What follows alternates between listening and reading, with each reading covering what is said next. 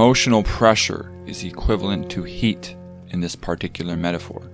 When we are hurt emotionally, it can be contained for a short duration of time. However, there is a containment threshold that when you begin to pass over, you cannot hold on to emotional pressure forever. So when you take a hit, you have to figure out what you're going to do with that impact.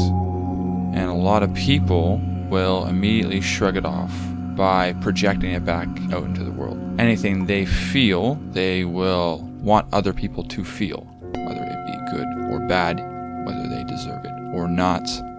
That is an unfortunate aspect of our socio-psychological condition, is that there are many people among us who project their emotional content back out into the world after having done no work with it. However, if you take the short amount of time to reflect upon why the situation has occurred, it might just be something that you've done that you haven't taken the time to reflect upon that has led to the outcome within. So you have a containment threshold where after so many hits and such a depth of impact that you cannot contain the emotional pressure anymore without cracking in some way. Some people crack outward, some people crack inward. In other words, the very same event might have a different effect upon you based on your own psychological type.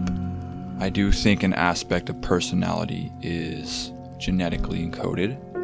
I think another aspect is structured by the family unit and the amount of contributing members.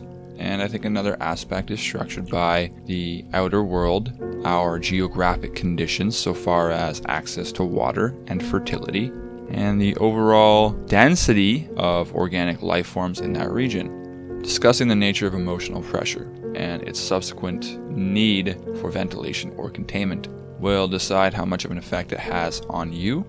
You could imagine the containment threshold of accumulated emotional pressure as a breaking point, and that is why it is so important to learn how to alchemically transmute that energy into a benevolent form of projection, and that requires a reconfiguration of the information that you're receiving. You have to look at things from multiple perspectives, and sometimes you do not have the luxury of doing that. However, as society evolves, there's more and more time for people to figure out the emotional cause and effect behind things happening within the culture.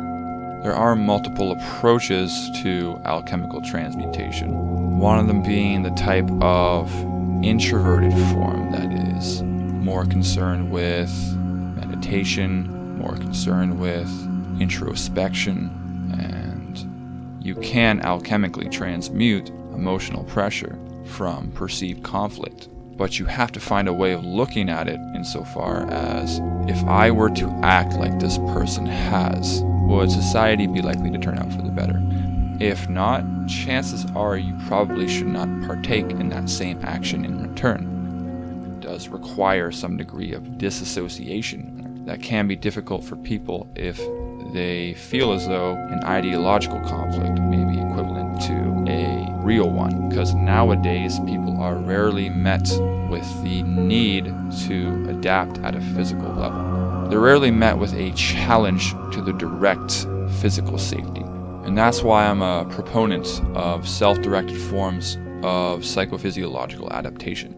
Because another method for alchemically transmuting emotional pressure is through self-directed psychophysiological adaptation. So exercise, meditation is a form of that as well. Cold showers or a sauna. Learning how to expose yourself to extremes in a way that is not actually harmful does help to ventilate any kind of inward frustration. That's a physical, corporeal approach to ventilation. You're simply diffusing it entirely through a form of direct thermodynamic regulation, circulating the blood throughout your body, heating it up, cooling it down. Through this process, you can actually manage the consolidation of memory. When you are exposed to cold and your body releases adrenaline, there is a memory stamp in your perception of time, highlighting it for consolidation during the next sleep state. In other words, it is the adrenergic response that actually prioritizes memory into a hierarchy of value during the sleep state. Again, it's important to understand that there are networking dynamics at play as well. So each and every memory within that day that has been highlighted as relative importance is also connected to each other. Not just a hierarchy, it's a network. There are self-organizing network dynamics at play, similar to the structural filaments of the galaxy. The extroverted way of alchemical transmutation is one that is involved in the accurate trust and acceptance of emotional vulnerability. It is equivalent to therapy, but you do require that you trust somebody accurately enough that when you talk to them, they're not going to take advantage of your emotional vulnerability in some way. It is actually surprisingly more difficult than it seems to find somebody like this. A lot of us don't recognize that many of our friendships are actually an equivalent exchange of negativity and positivity. It's actually more depending on our personality type to a large extent, whether or not we have more or less of either. I would say it's two contributing factors mostly. Our personality, i.e. psychological type, or the total amount of psychological integrity that has been compromised by prolonged containment of emotional pressure. Again, you have to look at your psyche like a thermodynamic system that's taking on the heat of emotions, and that your emotions are not dumb. They are a form of automated primordial intelligence that is very deeply intertwined with the Earth's own geomagnetic field. The fluctuations that create weather and climate patterns throughout time also affect the heart and brain. So there's this whole framework of emotions that are connected to a higher order. You're likely to not know the real source of your emotions most of the time. That's the point. Because your subconscious mind is an automated form of pattern recognition. It uses your emotions to motivate you at particular moments when it has recognized that there is a pattern at play. You don't need to know. All you have to do is act. That is the role of the subconscious mind. Because we live in a comparatively rationalistic world, if you were to look at our past, we have sort of lost touch with that form of intuitive understanding. However, it's always been there. It's still working. Oftentimes it takes on an antithetical approach because we don't have a formalized way of opening a dialogue. Therapy and meditation are probably the most renowned forms of integration with the subconscious mind, or defragmentation of the subconscious mind. Both of them are forms of alchemical transmutation. When you can't go out, you can still go in. It requires a different type of willpower and bravery. Therapy is still brave. It's brave in a different way than meditation is. Being unafraid of emotional vulnerability is strength in and of itself. Again, there is an accuracy of trust that is required to avoid further hits to your innocence or your perceived innocence. That is actually the underlying framework of emotional sensitivity, is that human beings assume that they are innocent, that there is no momentum. Oftentimes it is because you are simply projecting the waste material of our world back into the world, and thus there is no actual positive charge that can be maintained. There is an alchemical nature to the hero's story, and you don't necessarily have to save the world to be a hero. You can just save anyone or anything. It helps to preserve and conserve our innate sanctity, and that need not be a religious concept. Sanctity is one of remaining untainted by the conditions of your culture.